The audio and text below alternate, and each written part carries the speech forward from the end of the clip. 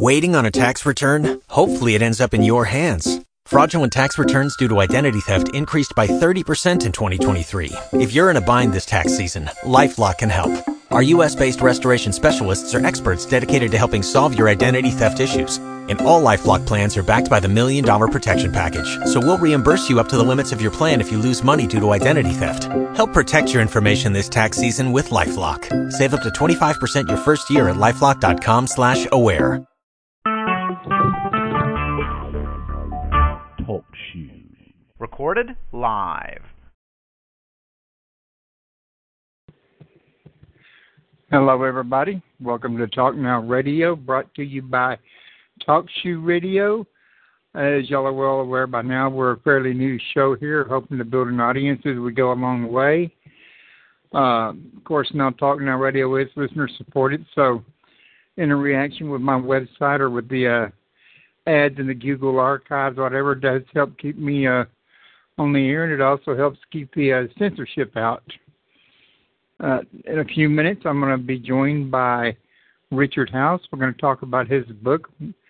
I think it's When and Now. I may want to check that title because that doesn't sound right somehow. Between Now and When.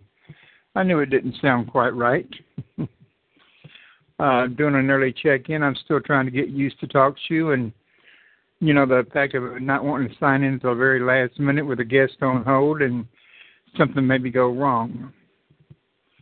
But then to that, I had to figure out how to fill this airtime while I'm waiting for the clock to tick by till I can call my guest.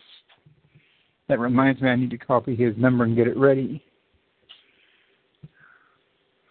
While we are waiting for the show to start, everybody, I want to encourage everybody to visit my YouTube archive over at, Mr. Paranormal at YouTube is one of them. One of them's Supernatural on Talk Now Radio on Supernatural and Talk Now Radio on Revolution Radio, and then there's Talk Now Radio on Mr. Paranormal.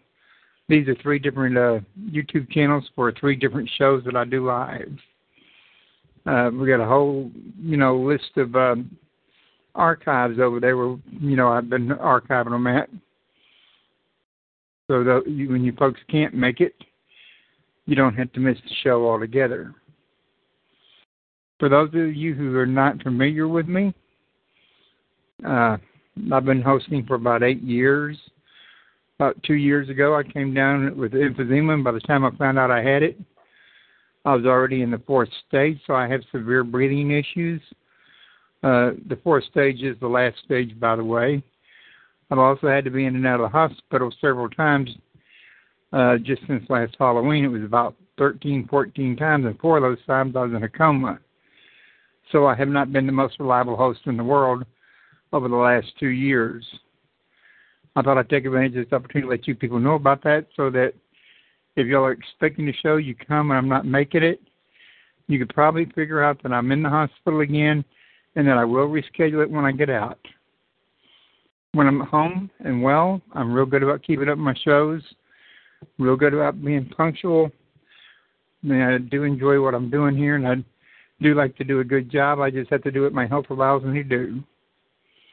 If anybody would like to contact me and either be a guest or recommend a guest, you can contact me at redneckradioman@comcast.net. You can also suggest a topic matter you'd like me to cover that I may not have covered yet.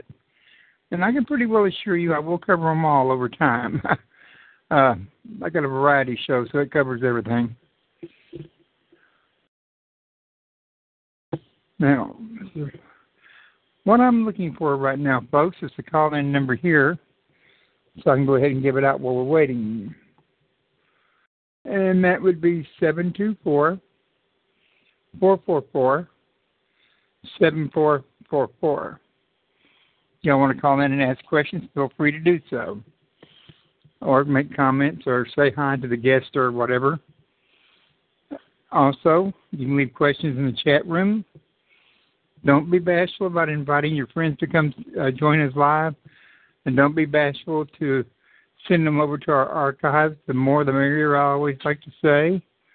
Looking forward to any newcomers that come. Looking forward to seeing the people that's been here with me for a while, which I haven't built any of those up yet.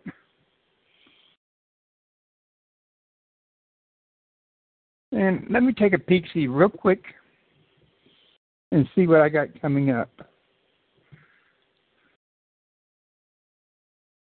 Well, as y'all know, tonight we're talking to Richard House about Between Now and When. But then next Monday, my guest is going to be Marie D. Jones. We're going to talk about her newest book, Mind Wars. And I got to tell you, folks, I've interviewed Marie D. Jones, oh my God, I'd guesstimate about 20 times over the last 8 years. And she's always a fantastic guest. She's a rather prolific writer. She's always got new topics to write about. And this time it may be her and her partner, Larry Flaxman, both. She has to get a hold of him and see if he's going to be available or not. If not, she says she will. She's got some of the most interesting books I've ever read, and I've read most of her books. And she's also, I've read this one, Mind Wars, in other words. Very extremely in-depth, good information, verifiable information. I'd recommend it to anybody. If you want to go get it, you can get it at Amazon.com and read it and have it ready by the time the show starts to ask questions if that's what you'd like to do. Now, let's see what's going to be next on the list.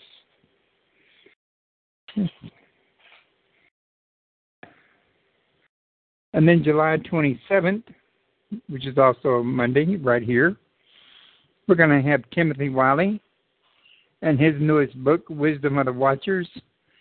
And Timothy's only been on my show one other time.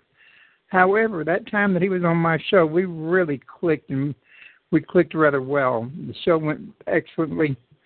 He's a great guest. Some people may not agree with his material because it's channeled information, but a lot of the books out there are, and a lot of people want to shoot me for saying this, but let's face it, the Bible was channeled. If it was channeled by God or the Holy Spirit, it still came from the other side, the spiritual side, either way you look at it. And yet we all accept it. So why should any other book be any different just based on that alone? Thank you if y'all check it out, give them an ear. If you don't agree with anything he says, I think you'll find them entertaining, if nothing else. So, challenge everybody to show up for the show and put any prejudices you may have or preconceived notions you have aside. In fact, I'd prefer you do that with all my shows if you could. And that's going to be pretty much it in the near foreseeable future for over here, at least as far as July goes. I have booked some shows for August, but they're all for Thursday.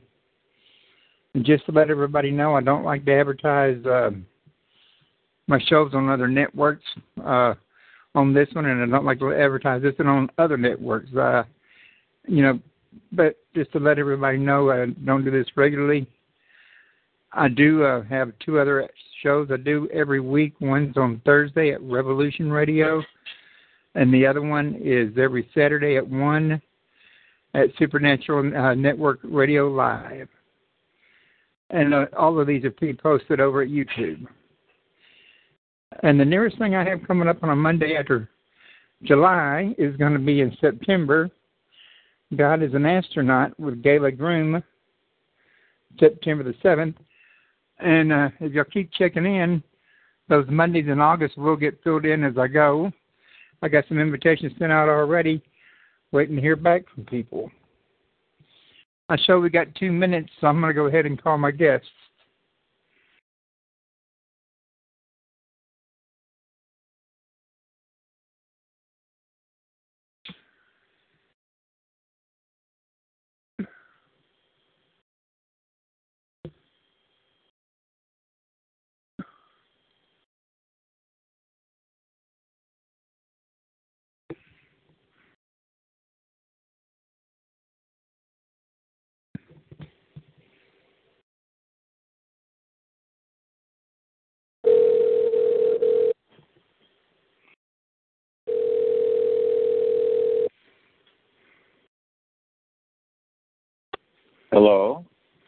Hello, Richard? Yes, Royce? Yes, this is Royce, and I'll just to let you know before you go any further, we are already live and ready to go. Well, great. Let's go. All righty. Now, usually as a rule of thumb, Richard, I like to ask all my guests to kind of introduce themselves so that the listeners know a little something about themselves and what it was that interested them in the particular book that they wrote about. Okay. Yeah, I'd be happy to. I've been practicing medicine for about 40 years. I started off as a traditional practitioner in ear, nose, and throat, and for the past 24 years now, I've been doing acupuncture and esoteric healing. So I live in North Carolina on an organic farm and enjoy life. How's that? Sounds pretty good. I'm assuming that it's a sudden interest in holistics that's led you to write about your near-death experiences? Well, actually, it's a bit more than that. What happened, actually, I think it would be best if I start off telling you about the title of the book. Sure. It's called Between Now and When. And the reason I entitled it that is that it's sort of what happened with me. I was living a fairly ordinary life, and then which I would call the now, and I was catapulted into something that was vastly different than what we usually experience, and that's what I call the when, which actually is a higher dimension. Now, the catalyst for that was a long partnership with my buddy Jack Daniels. Are you familiar with him? I think I've heard of him and his brother Charlie. Yeah. So, friends. So, after a period of time, that brought me to my knees, and that's what gave me the first real inkling that there's a whole lot going on that doesn't meet the eye. There's a huge infrastructure that lies underneath this visible world. And, of course, I had no idea at all. But let me start off, unless you have a better idea, with how it all began. Sure. Does that sound good to you? Sounds great. Okay. About age 7, first of all, I was born in California to a good family. My father, a dentist. My mom involved in academics. But anyway, at age 7, I was standing underneath this huge cedar tree that my grandfather had planted many years before. And I suddenly experienced this incredible sensation of oneness with everything that there is. Now, I think the Buddhists call that satori. And it's not uncommon, but I think it is pretty uncommon in 7-year-old kids. But it certainly was an unusual experience for me to the extent that I became more than just a little kid. I had this sort of identity that was far more vast than anything that is ordinary. And as a matter of fact, I started trying to figure out what and who I was, and the only thing I could come up with was this strange name that seemed to fit, and that was Ichen, of all things, I-C-H-E-N. And Ick. From that, yeah, Ichen. Sorry, I just had to go there. Ick is right. So I started calling myself that. However, I'm here to tell you my parents were not happy with that. And so it wasn't long before two things happened. The experience faded, and I started calling myself Richard again. Well, my parents didn't like a lot of things I did. That's just the way it is when we're growing up. Yeah. That mystical experience was really how my story began. Now, nothing much happened other than me just being a kid in California riding a skateboard and doing all that until I was about 13, and that sense of being connected to something bigger than myself suddenly disappeared. It was instant. It was just gone. And for the first time in my life, I felt really alone and fearful. So what I did was sort of revert back to just being a kid, but the sensation I had was of extreme loss. Now, it wasn't long after that I had another mystical experience, and in this case, it was sort of a message that I got that, it wasn't words in my head, it wasn't a voice really, but it was this sort of message. It was quite clear.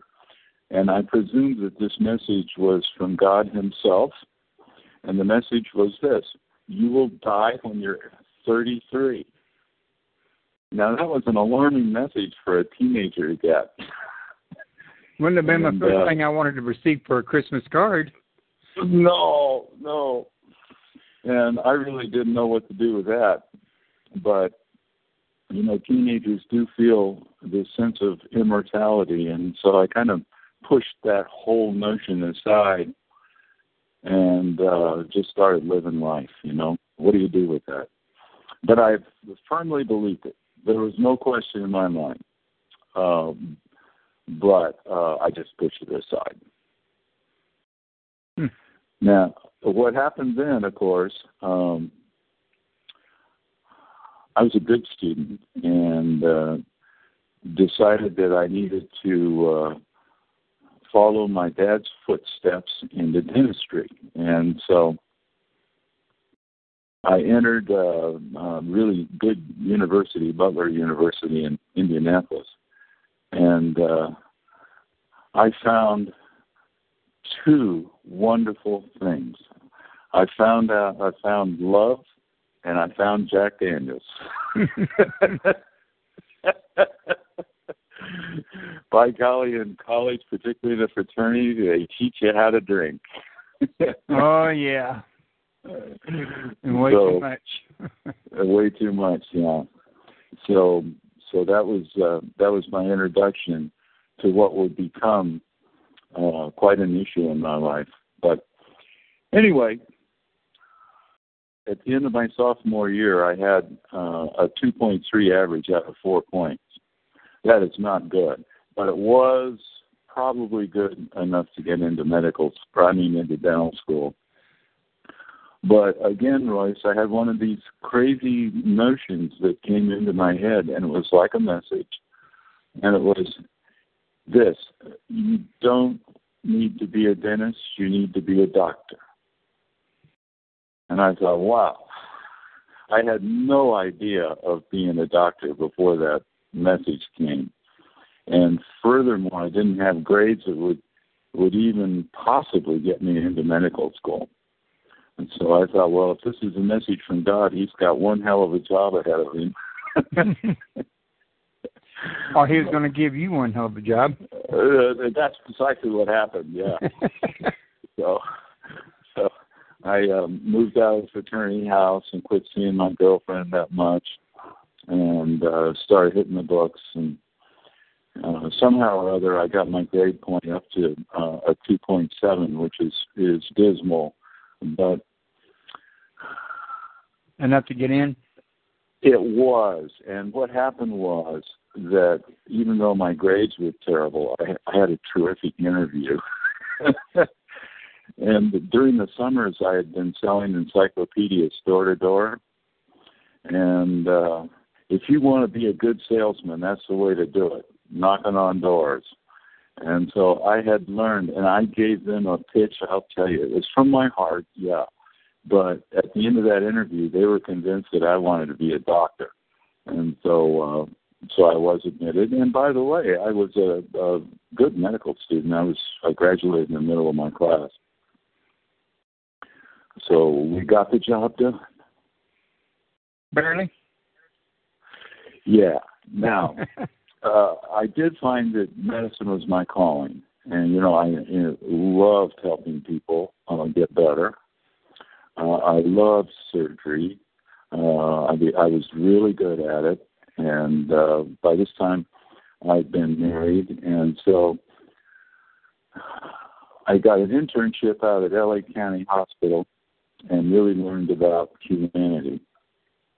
And at the same time, my drinking increased tremendously. And it wasn't long before I was having some problems related to that. Marriages don't do well in the face of drinking. Have you noticed that? Yeah, my wife had drinking issues. I'll be honest with you. I used to drink about 6 40-ounce bottles of malt liquor every day without a fail, but I sipped on it so slow it wound up in the pot before it ever did my brain. Wow. Well, I guess a lot of us have to go through it, don't we? Well, I actually enjoyed the taste. I never was one to want to get drunk much, but I do know most people who drink, they enjoy the feeling when they get drunk.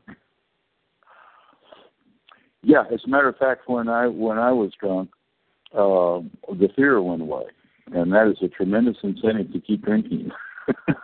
Oh, well, that might be why I never got hooked. I never really fully understood the concept of fear.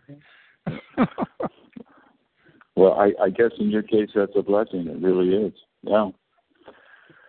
But just to continue, what happened then is that I got into practice. I was doing very well, and I had a young daughter and driving fancy cars. The gentleman doctor story.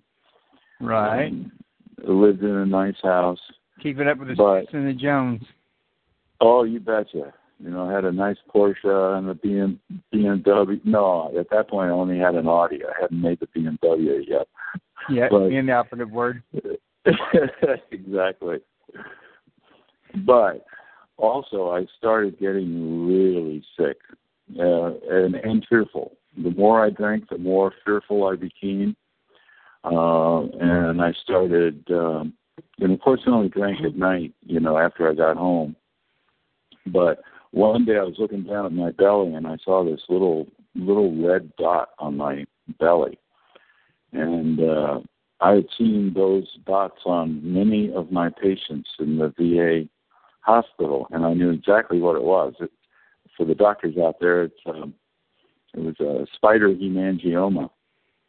And it only occurs in people with advanced cirrhosis of the liver. And so I had been very good at my drinking career. And so and guess how old I was? Probably not old enough to be going through that. 33? Yes. My God, I thought I had it bad being in the fourth stage of emphysema about 55. Well, some of us are better at this stuff than others. I bow down to your expertise. So, just like that message that I got as a teenager, there I was, 33, and I was getting deathly ill. So eventually, I ended up puking blood and was admitted to the ICU at the hospital. And one of the doctors, who was an acquaintance of mine, came up to me and he said, "Say, Richard, we've got the lab reports back on you." He said, "Do you drink, buddy?" And I said, "Oh, yeah, a beer now and then." But he said, "Well, I've got some bad news for you." He said, "Your liver is shot. And the bleeding that you have is being caused by bleeding esophageal varices."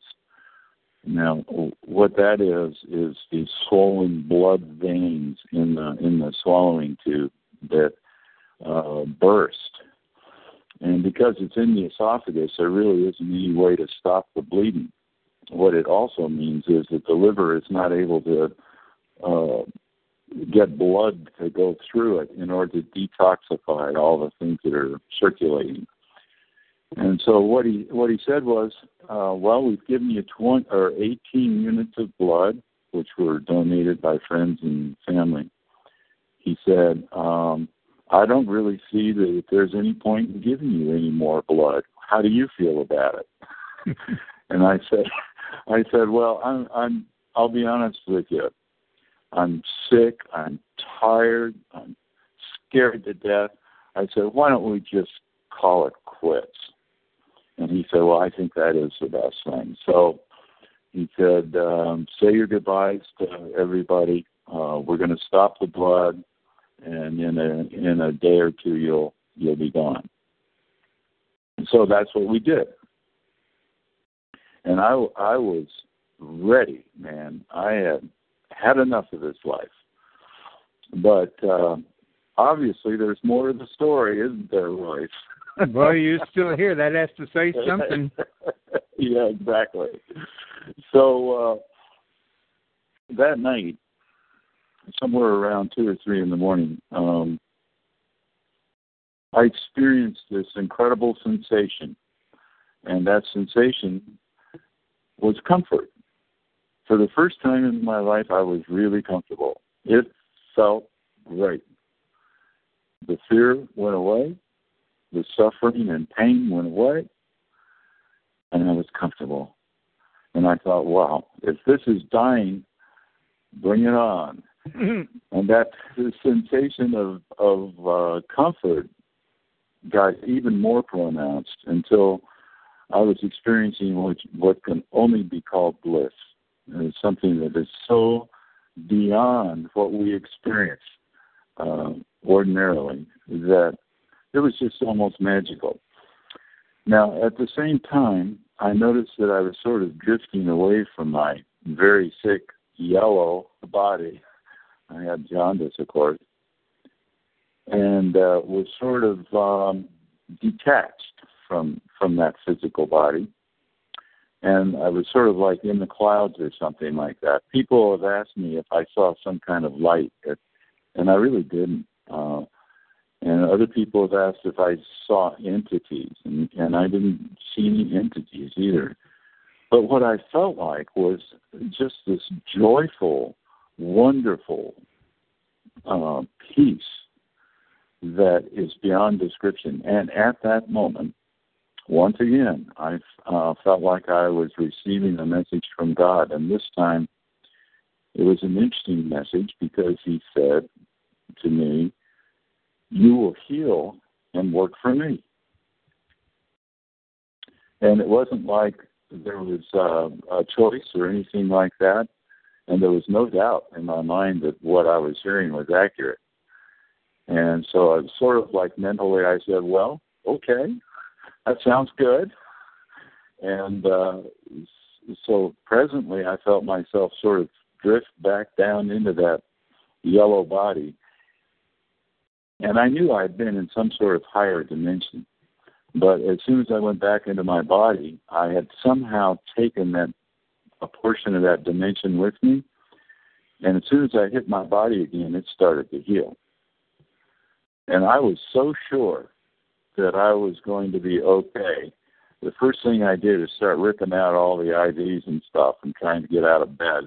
And some nurse came in and said, oh, no, Dr. House, you can't do that. And I said, yes, I can. At least get me some water. And so they did. And in a day or two, I was out of the ICU. My lab reports all went back to normal. And a couple of days later, I was out of the hospital. It's pretty amazing. None the worse for wear.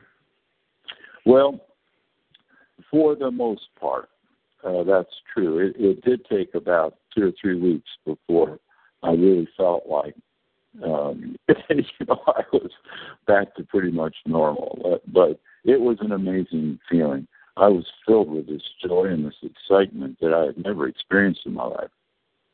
But one thing is true, and that was that I had a real mess on my hands, outside of the hospital.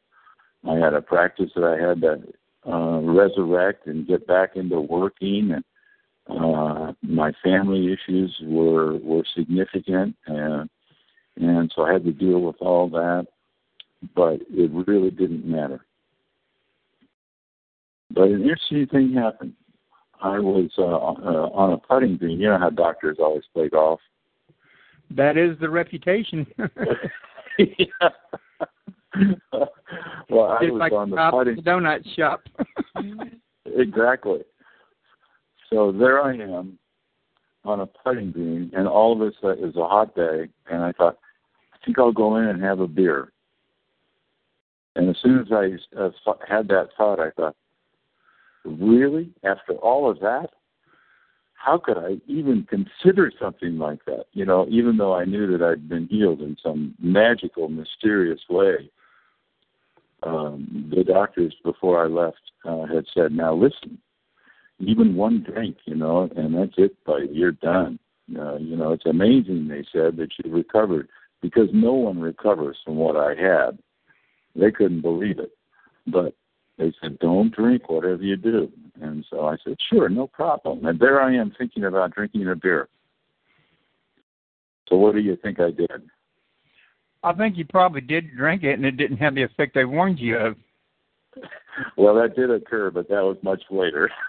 What I decided to do instead was I decided to hook up with AA, because I knew they had the most experience in not drinking when your mind wanted you to. And so I did that for a couple of years. And I worked with the folks in AA, and I did some speaking and all that kind of thing. But that's not really the mainstream of the story. That was sort of a sidebar. What really happened, first of all, my wife, when the doctors told her that I was going to die, she fell in love with one of my golfing friends. And so as these things go, we split up, and I was alone in the big old house, and there was no furniture, and I was feeling kind of sorry for myself at that stage. One night I couldn't sleep, and I got up and I was staring at the floor tiles in the den. And all of a sudden they became luminescent with this incredible beauty that I had never seen before anywhere in anything. And these are floor tiles, but I was just mesmerized with the beauty there. And this experience lasted for maybe 2 or 3 minutes, something like that. And then, of course, it faded. And I thought, well, what is that? How can that happen? And that was the first of many of these experiences. And I had no framework for it. I could be walking down the street, and all of a sudden I would be walking in this wonderland where everything was incredibly beautiful, where the fears and not really fear, but the worries I had, like about the practice and, all that other stuff, it just went away when I was in that place. And I could think about the fact that I was broke and that kind of thing, but there was no emotion attached to it. It was like a Disneyland almost. And but yet I'd look around and it would be the same things that everyone else sees, but they were just incredibly beautiful. Now, I didn't know at the time, but later on I would call that the subtle world, or the next highest dimension from where most of us hang out here. And so those trips to the subtle started becoming more and more frequent. And so I decided I needed to find out about what it was and why am I in it and why doesn't everyone know about this. Are you with me on that? Right. Natural curiosity. Exactly. And so I asked a fellow in one of the AA groups. I said, I pulled him aside and I said, "Listen, I'm having these incredible experiences." And I said, "Do you have any idea what's going on?" And he said, "Well, yeah." And so he said, "You need to read this book." And it was he handed me this book, and it was called The Art of Meditation by Joel Goldsmith. And he said, "You need to start meditating." He said, "This happens to people, but it's usually after years and years of meditation." So he said, "I guess you've been given a sort of a boost." And so I read the book. And so that began my lifelong practice of meditation. And I started understanding things sort of independent of what I was reading. I started figuring out that there is a lot going on that we don't see. And I started figuring out that every one of us is on some sort of spiritual journey, even though it doesn't seem like it a lot. Whether we know it or not. Whether we know it or not, precisely. And so I was getting more and more excited about all this. And one day I had another one of those crazy deals where I had a message. And by this time, I'm getting this feeling that I have this sort of guide or captain who's sending me these messages and at crucial times to get me go in the right direction. Well, this time the message was, you're going to quit your practice and go and leave.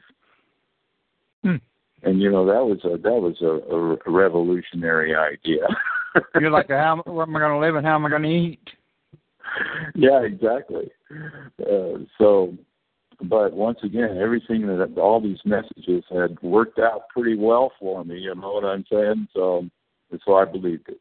And so I sold all my stuff, and we were able to sell the house, and I gave my wife my half of the proceeds.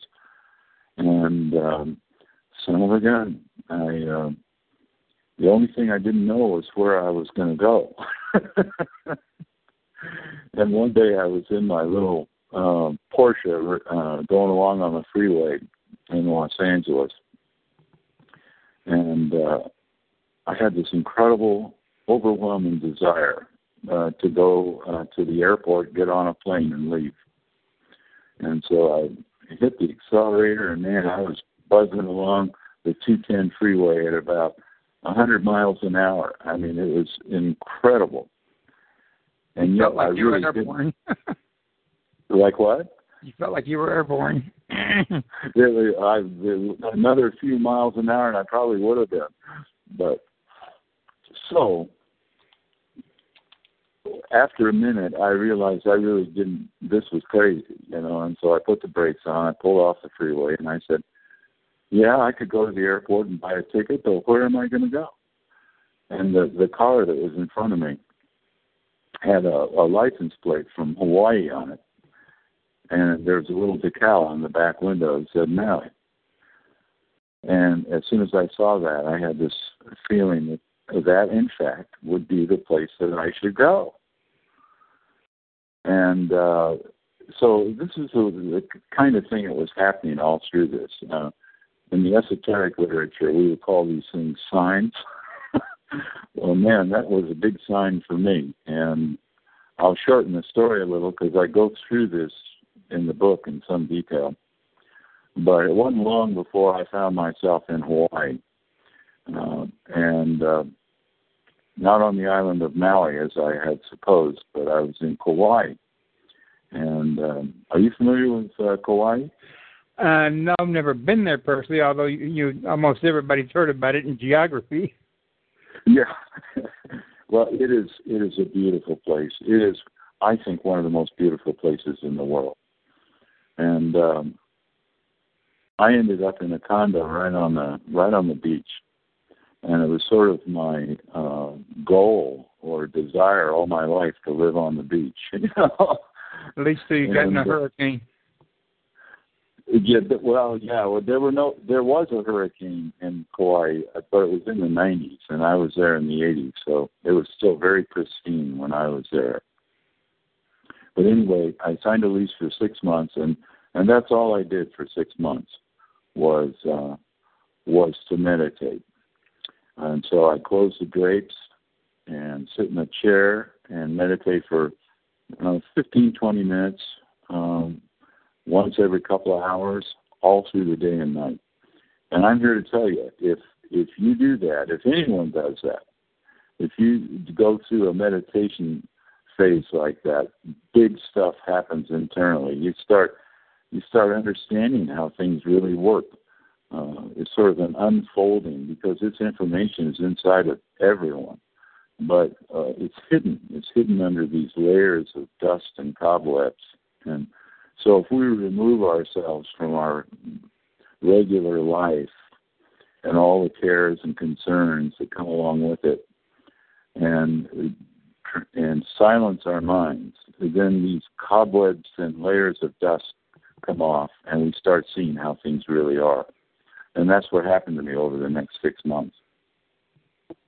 It was a fascinating experience, and I started understanding things like reincarnation and the various laws like karmic law and things of that nature that are pretty well known everywhere except for in America. Right. Well, they're known in America, but they're forbidden taboo. Yeah, it turns out that about 30% of Americans believe in reincarnation, which is in itself pretty amazing since it's not a teaching of the Christian church. But anyway, those are the kinds of things that happened. And then I started getting little messages again through my meditation. Like one day I was sitting on a couch, and this one word came into my head, and it was Brisbane was the word. And I was vaguely aware that was a place in Australia, a city in Australia.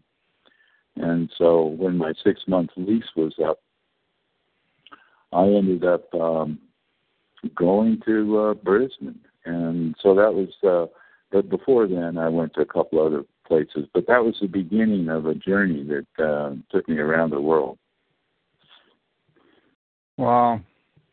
Well, during the course of the near-death experience, did any of them occur where you were in the hospital and you were out, like laying up there on death's bed in the hospital? Yeah, it was in the hospital when I had the near-death experience. Is that what you mean? Yeah, because I'm trying to figure out, how did you manage to remember the actual experience? Because I've been, I would have thought I would have had one of those 4 times I was in a coma, but I don't remember having one. But then the thought occurred to me that they give you something to make you forget anything that happened while you're in there anyway, and sometimes a little bit before that. So I was wondering how you would manage to remember it. Oh, that's an astute question. Because I was in liver failure, they couldn't give me any medication. Ah. See, because most of the medication is detoxified in the liver, and my liver wasn't working. So I was naked in terms of medication. And so I guess that's why I was able to remember it. But I can remember it just like it was yesterday. And then, oddly enough, I also at that time developed a rectal abscess when I was in the hospital. And so that is what you call a pain in the butt. Yeah. I was going to say, I'm not sure I would care for a rectal abscess. Yeah. And so once again, the pain sort of kept me connected to the earth. And before I left, they fixed that problem. But that was another reason that I think I was able to sort of maintain a normal mind as this crazy stuff was going on. Yeah, but that was a good question. Did the thought ever occur to you that maybe any of the experiences you were having were by any way influenced by alcohol? By the time I started having that first experience with the tiles on the floor, I had been 2 years sober. Ah. So very doubtful then of that. Yeah. So yeah, and I didn't drink for a long time after that. So none of the stuff that happened on the journey itself, I think, could be related to alcohol. Actually, what happened to me later, I found out, is not all that uncommon. But it also is called awakening of the Kundalini energy. Are you familiar with that term? Yes, sir, I am. Okay. Some of just call it the awakening. Yes. That's really what happened. And I was one of the early ones in America. There have always been people that have awakened Kundalini. It's even recorded in some of the Navajo literature. If you read it carefully, it seems like that's what happened to some of them. So it has been happening sporadically in our country, where people have this just amazing opening. But in recent years, it has really accelerated a great deal. There's a woman she wrote a book about this. Her name is Bonnie Greenwell, and the book is called The Energies of Transformation. And during the writing of this book, she contacted a lot of the people that had the kind of experience that I just described, and she kept a register for them. And the last I heard, she had several thousand names on that register. She's up in Canada now. But at any rate, there are literally thousands of people out there that are having similar kinds of experiences, but you're not likely to hear about it. Right. You know, they might be a mom, they might be a retired person, it might be a youngster, and generally when these things happen, we keep it quiet. And to tell you the truth, I didn't talk about any of this for some 30 years. You know, these things all happened in 1981, and it was only recently that I wrote about it. And a lot of my friends and family, when they read the book, they say, really? We had absolutely no idea. Because the tendency is for us to keep this information quiet. Well, yeah, because nobody wants to be ridiculed. That you figure somebody's going to make fun of you, or they're not going to believe you, they're going to think you're crazy, or all kinds of things. Very true, very true. And there's really no reason, because we don't want to talk about stuff like this unless there's good reason to do it. Now, the reason that I'm talking about it now, and that once again refers to the title of the book, because all of humanity is in an in-between state. We are certainly experiencing the horrific stuff of what's going on now, like in the Middle East. But our general consciousness is being elevated, and eventually everyone on Earth, every human being will start seeing what I saw. These magical, beautiful worlds that exist beyond the one that we're so familiar with. Are you with me on that? Yeah, in fact, you know, I've seen it on TV where people have went on the TV and told similar stories to yours about these kind of worlds. Exactly. And so we are being prepared, and that's why there's so many people that are starting to have Kundalini-type experiences, because we're getting close to the time where there's going to be a huge shift in consciousness. And so there won't be brief periods of seeing all the beauty that underlies this visible world. It will be a general experience. Everyone will feel it. And that would not surprise me at all. And it's a wonderful thing to think about, isn't it? So this new consciousness is a pretty descriptive word.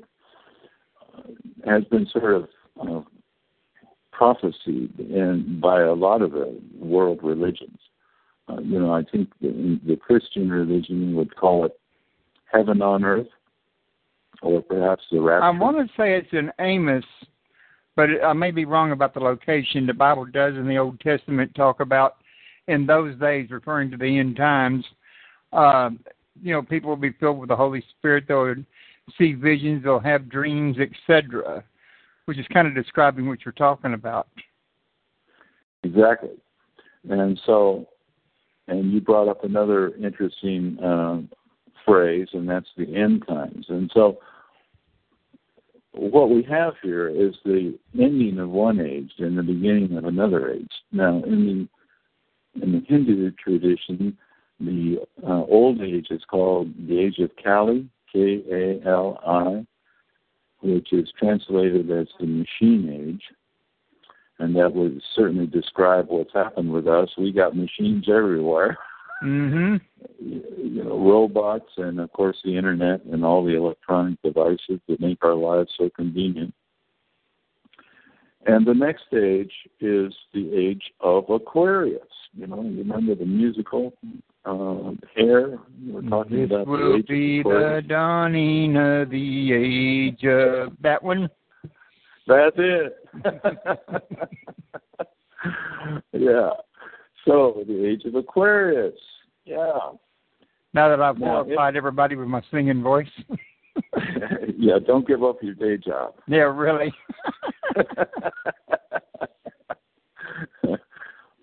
So, obviously, there has to be some punctuation between one age and the next. And so what we're approaching now is that end time punctuation where eventually something will happen that, you know, whether it be a solar flare or Lord knows what. There's so many things that could happen, and a collapse of the economy or something. But there's going to be, you know, some sort of apocalyptic event. And people have asked me periodically how I see that. And I will say that, you know, there will certainly be suffering and many lives will be lost. But it won't be the end of the world, and certainly not everyone will perish. But there will certainly be some tough times before we get to this next stage. But I don't think it's worth focusing on that because that's not the important thing. The important thing is where we're going afterward. Is that these worlds will sort of open themselves up to us once we've thrown away our cell phones and computers. Get back to living off of nature. And it will be a more natural life, yeah. And it will be a life of community. And just imagine if people didn't have fear in their hearts and were able to communicate with one another based on love, what a different world it would be. And I think that's what you could accurately call it, heaven on earth, I think. Well, I got to be honest with you. If it was me personally, I don't know which way I'd want to go. I mean, there's a part of me that'd say, nothing to do all day long but run through the forest, swim in the lake, and grab an apple anytime you're hungry or an orange or whatever, and, you know, no real basic rules, no clock to punch, and, you know, all of that good stuff. Lay down and nap when you want. But then the other side's like, oh, I'm so addicted to my internet. Oh, I want to watch TV. You know, I think I'd be torn between two lovers, so to speak. You know, I wouldn't be at all surprised if that would be the way you'd feel. And then after the internet is a fading memory, they'll have plenty of other things to be concerned about. But, you know, I think when things are so intentional, you know, that's the other thing that I discovered on my travels, that the world is rational. You know, it seems like everything comes at us in a sort of random and chaotic way. You know, certainly our daily lives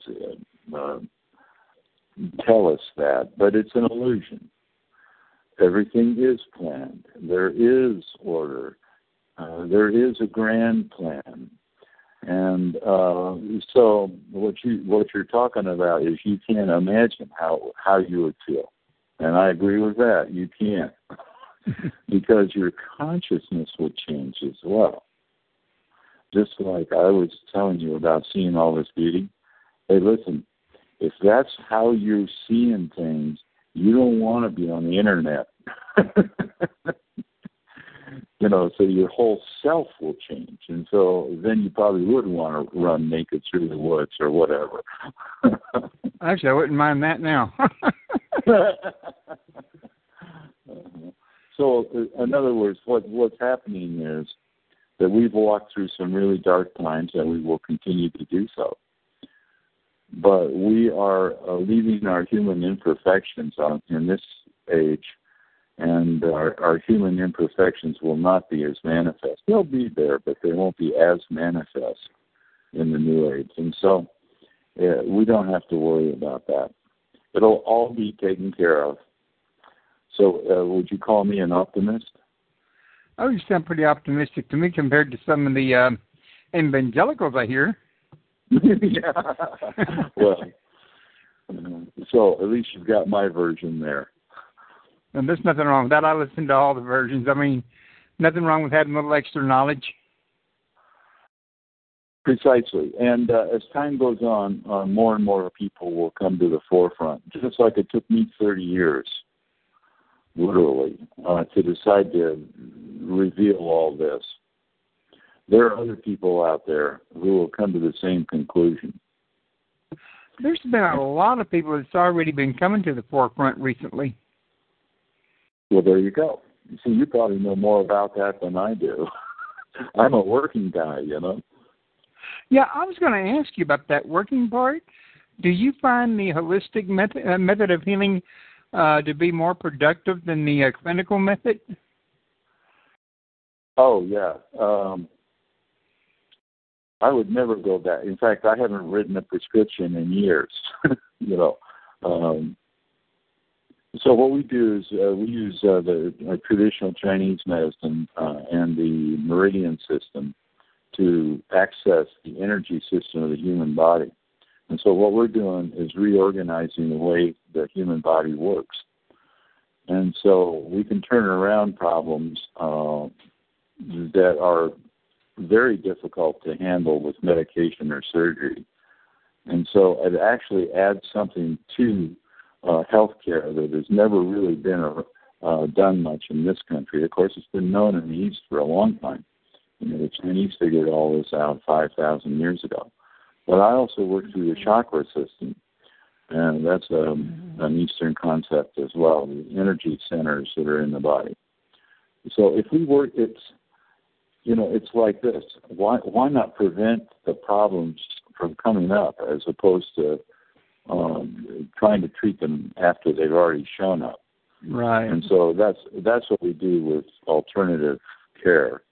Now, obviously, there are some problems that you want to go to the hospital for. You know, if you get in an auto accident or something like that, you know, I'm not going to be the guy you want to see. But if you've got arthritis or you're having depression or, you know, digestive problems, then I can help you a whole lot better with alternative medicine. And, of course, it's spreading around our country now, finally, but it's been in the rest of the world for quite a while.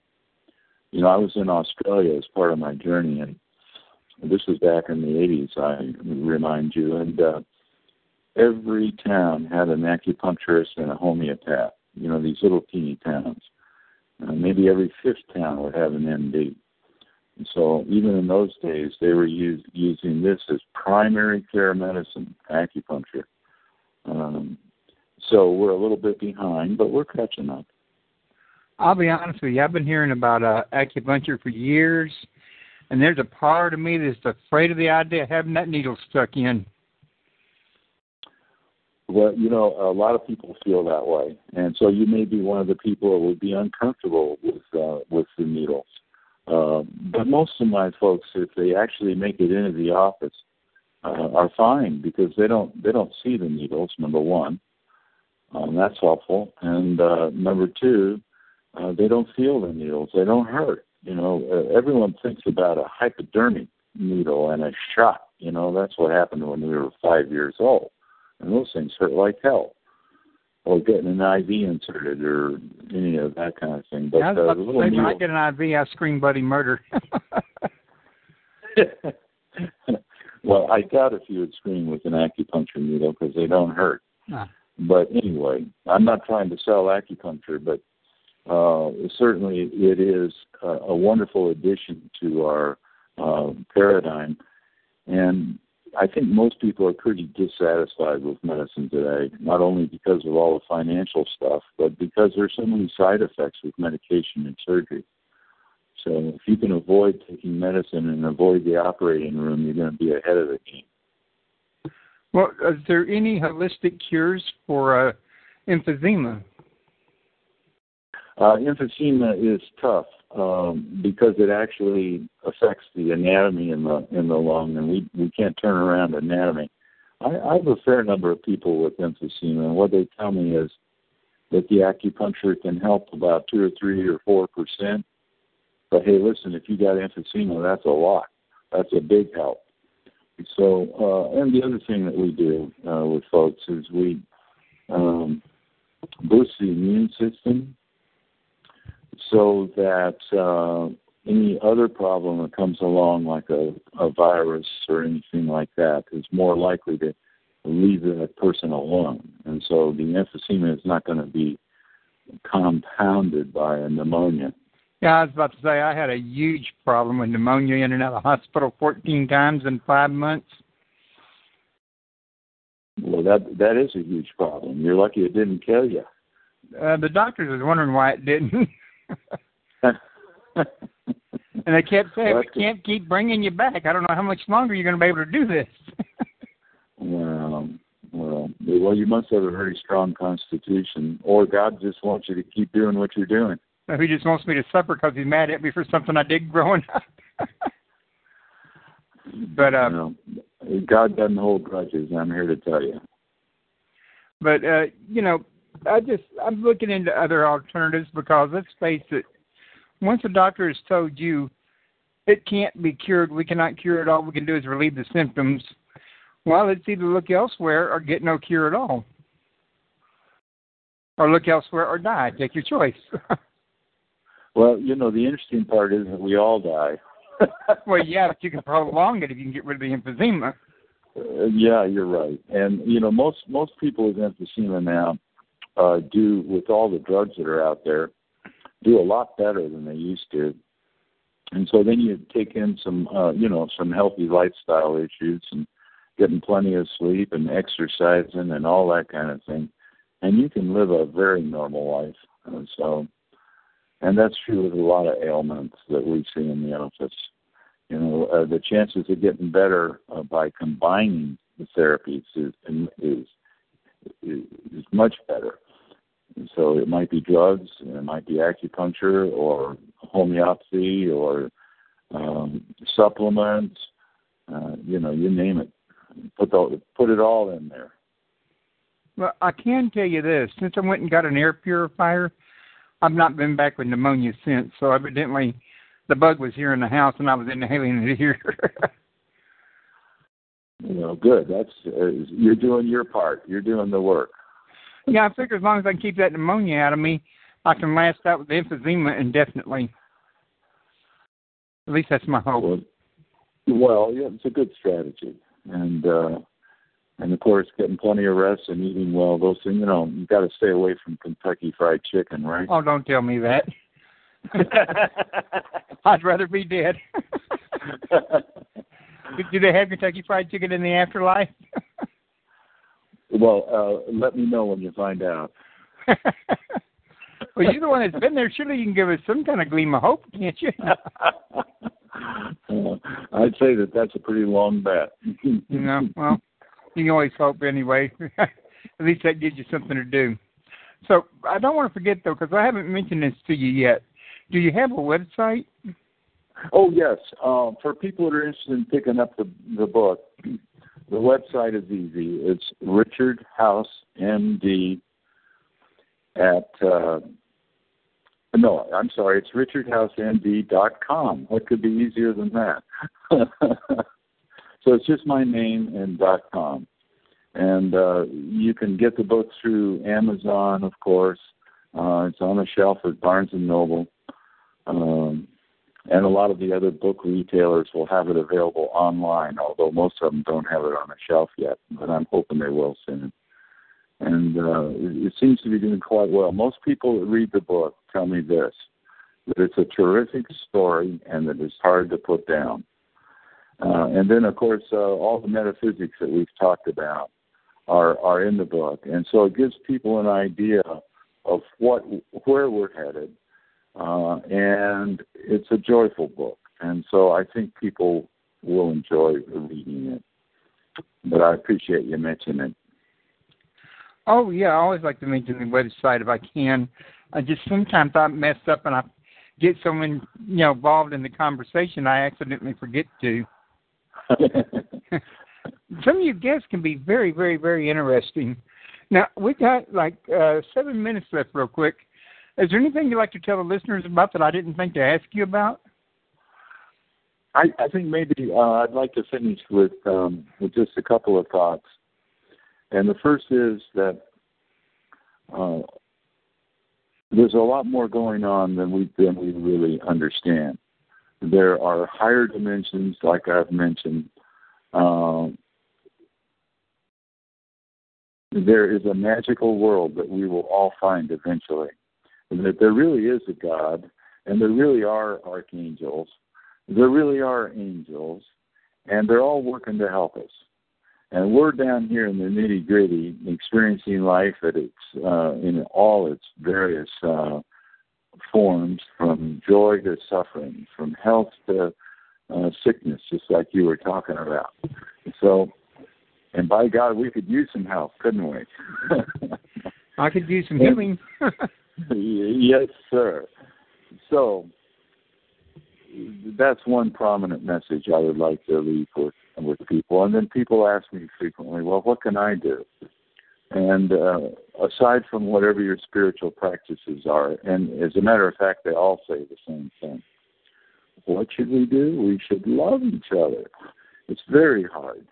But if we, in fact, follow the words of Jesus or Buddha or Muhammad or any of the great souls, we would love our neighbors as ourselves. And as one fellow said to me the other day, no, that's wrong. We need to love our neighbor more than ourselves.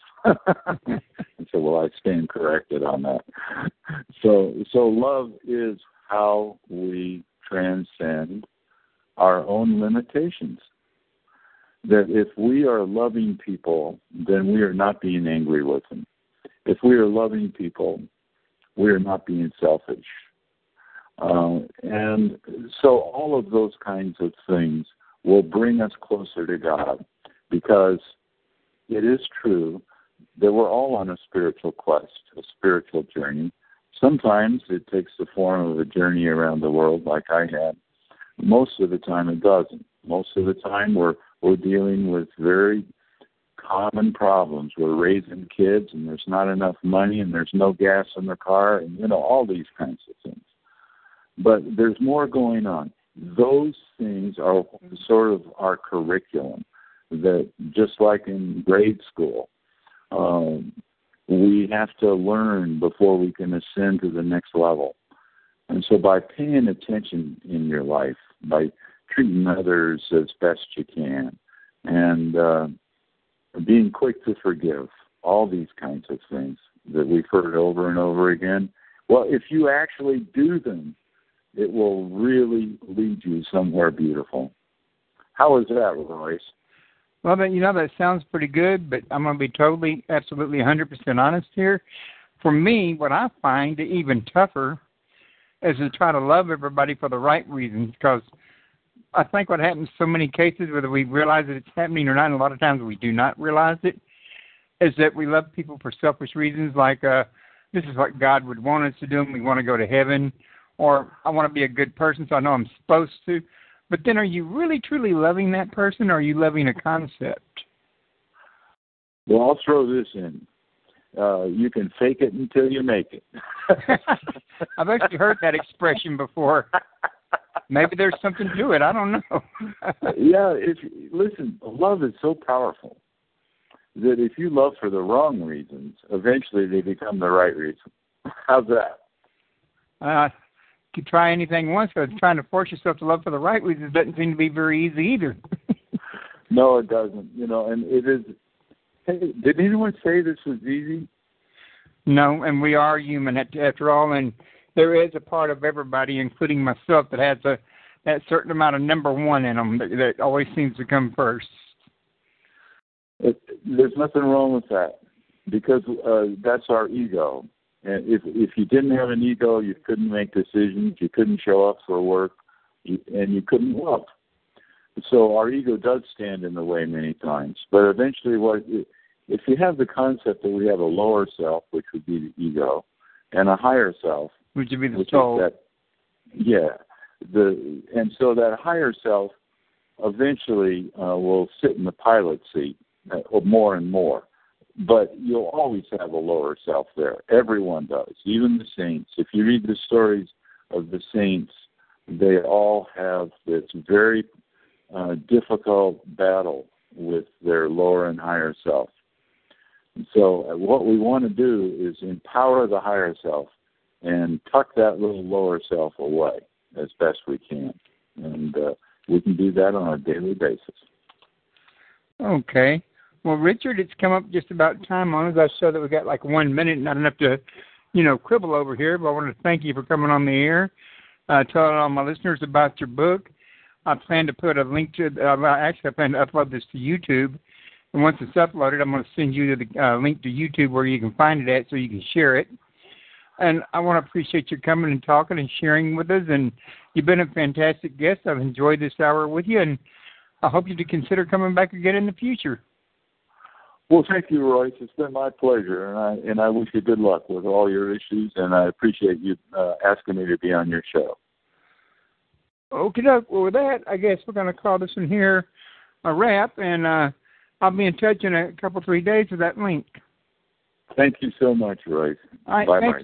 Thank you, everybody. Thanks for listening. Y'all come back now. You hear? Bye-bye.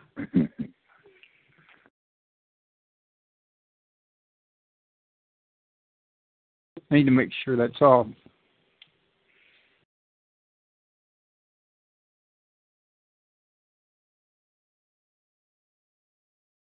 Oh, I've still got you hanging, don't I?